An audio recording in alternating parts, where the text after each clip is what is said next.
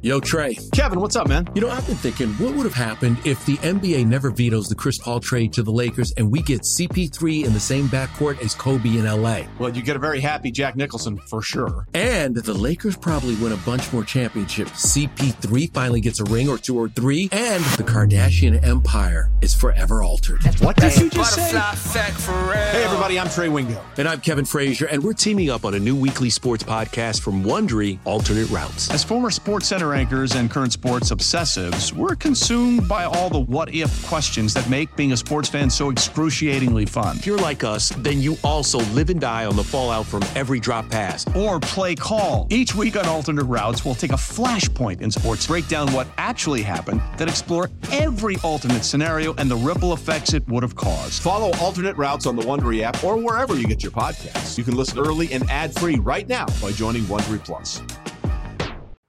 On to much greener pastures and brighter topics, because you, my friend, had yourself quite a weekend, not only because of where you went, but what you got to experience.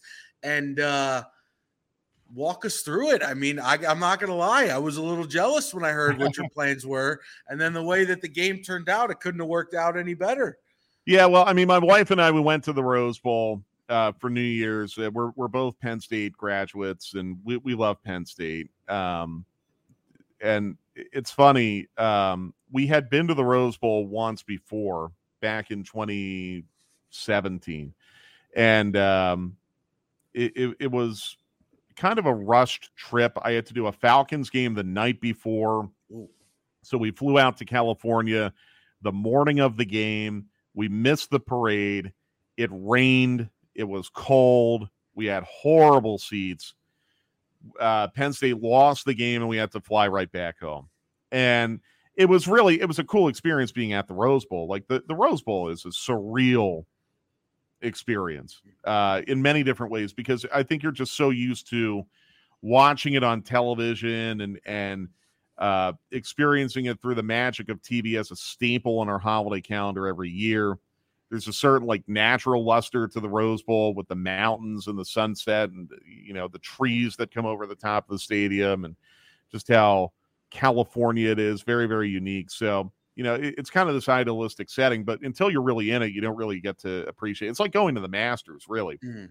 You can appreciate it on TV, but until you see it in person, you don't really have a full appreciation for it. So yeah, Leanne and I, we had this very rushed experience 6 years ago going. And when Penn State got in it again, I insisted to Leanne, we've got to go back and we've got to do it right this time, because this is the last ever Big Ten against Pac-12 Rose Bowl. It is very possible, if not likely, that this is the last time Penn State will play in the Rose Bowl in my lifetime. So we've got to do it. The only way Penn State gets to go to the Rose Bowl from now on is to make the playoff, be seated in that bracket, and win a playoff game. I don't think that's ever going to happen. Right. So we did it right this time. We flew out New Year's Eve. We went to the parade. We played tourist in LA a little bit. We got much, much better seats. We won the game, which was incredible. Nothing better than leaving Las Vegas after you've won a couple $100 at the tables. You feel like you're a gangster. Nothing better than leaving a bowl game after a win, where you can wear your T-shirt, not the stadium, the airport the next day, and walk around with a little smirk and your chest puffed out a little bit. I mean, that part was a lot of fun. Just a really, really cool experience. I know a lot of Georgia fans who are listening and watching us, they probably had an opportunity to go when Georgia was there a couple years ago. I know, unanimously, everyone who went loved the experience. It's something I think as a football fan you have to do one time. We've done it twice now. I don't think we'll go back for a third, because we've seen it all now. We've done it. Mm-hmm. But really a lot of fun. Hated being away from the radio station for 3 days. Missed a lot. Still getting caught up on emails. Still getting caught up on phone calls. I mean, it's, the story. I mean, it's hard to take a vacation, unfortunately, sitting in my seat, even if it's only for a couple days. But it's funny. Last night I had to email you about something, yeah. And the first thought in my mind was like, oh man, Mike's probably sitting on a plane right now, is not going to get to read this for a couple hours. Yep. And there's going to be 500 emails waiting for him when he and gets that's what back. it was. That's what it was. Fortunately, yours was close to the top, so I got that first.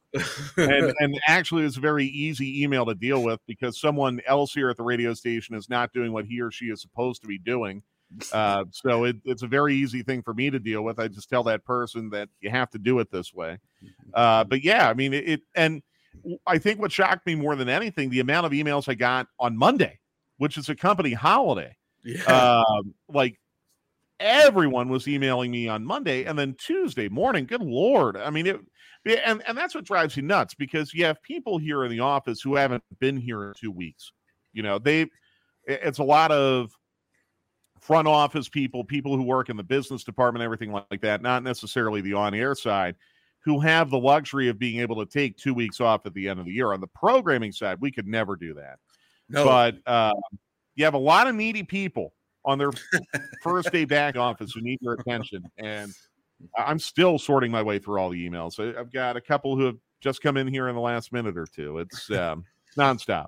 Yeah, this isn't working. That isn't working. We need this fixed. All right, one more piece of interrelated news here before we get to our Hall of Fame audio. We now have a controversy. I've been anxious to address this, by the way. Okay. Anxious to address this. We have a controversy, Mike Conti, because there is now a battle for supremacy on sitting your lovely two dogs, because I got to do it just about maybe 2 months ago. And then Dylan took my place over the holiday weekend while I was out in Canton celebrating my dad's party and New Year's. So the next time this comes up, you have two eligible sitters now who are both vying for your attention and your lovely home to spend some more time in with the dogs and maybe the liquor cabinet. But that's besides the point. So, and Dylan being now a friend of the podcast, it all comes together in a nice tight circle. That's so right. What say you, Mike Conti? How do you handle this situation? Well, I mean, here's the thing. You would have gotten the honor, if you consider it that, if you were not on vacation. Okay. In fact, I asked you first, right? Yeah, and so. you reminded me you were on vacation. So I had to go to Plan B, which is Dylan. And Dylan and his girlfriend Simone did an awesome job with Clark and Cleo. Amazing job. You know, we don't have kids, my wife and I, so our dogs are our kids. And you know, it's a big deal to know that people you trust are caring for your animals, especially when you're 3,000 miles away. Yep. So, you know, I don't know. Next time, and we have a third dog sitter, by the way, who doesn't work at the radio station, who was unavailable this time as well. I don't know. I mean, you did such a great job. Dylan did such a great job. It's certainly a stalemate as far as the level of care that the dogs got. I think, and I hope Dylan doesn't take this the wrong way, I think it might lean towards you a little bit, Chris, though, because of work schedules. Oh, boy. Dylan works at night. Yes. You work during the day. I like the idea of someone being home at night with the dogs as opposed to someone who gets home at 12 or 1 in the morning. So it has nothing to do with the level of care. Has nothing to do with the person. Just kind of has to do with the schedule. I might lean towards you slightly, but I'm going to repeat. If you weren't on vacation, it would be all you, my friend. Oh, man. You'd be in my house on New Year's Eve, raiding my liquor cabinet and chilling with Clark and Cleo. So Dylan basically getting penalized because he plays for the Orioles and I play for the Yankees. So I don't look at it that way. It's brand manager. I don't look at it that way. But if you want to say it that way, okay.